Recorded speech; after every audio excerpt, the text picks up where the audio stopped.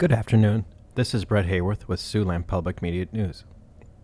The Woodbury County Board of Supervisors are going into the month of November with an eye on hiring an attorney to represent them in a potential legal challenge concerning the delayed opening of the new county jail. During the weekly county board meeting on Tuesday, Woodbury County Sheriff Chad Sheehan, for the first time, publicly joined the county supervisors in saying that the Woodbury County Law Enforcement Center construction delays could conceivably result in the county filing a lawsuit. The attorney hiring discussions had been aired by the supervisors in 2 October board meetings, but on Tuesday the board members ultimately voted to postpone hiring an attorney until a later meeting.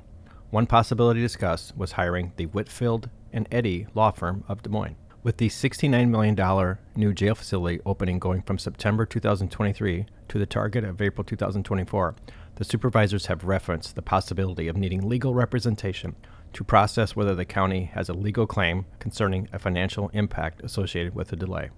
Matthew Ung, who is chairman of the board, has said the financial impacts of the delayed opening are being felt in terms of construction cost overruns and also lost revenues, which come from a delay in receiving budgeted fees that come from housing federal inmates. The role of the county supervisors is in funding the jail, primarily from property taxes coming from an approved bond issue.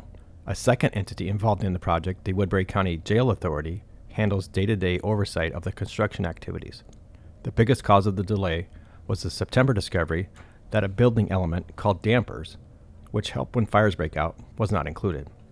In other news, a rural water entity has received a $7 million infusion that will help fund a water treatment plant to aid the delivery of water throughout Siouxland. The administration of President Biden announced $7 million in infrastructure money will go to the Lewis and Clark rural water system to finish the final phase of a water treatment plant being built in Vermillion, South Dakota.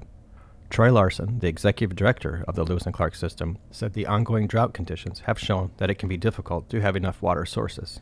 The cities of Sioux Center, Hull, and Rock Rapids in northwest Iowa already get their water from the Lewis and Clark rural water system. Sheldon is next expected to go online in November, and then Sibley will be added in 2025, Larson explained.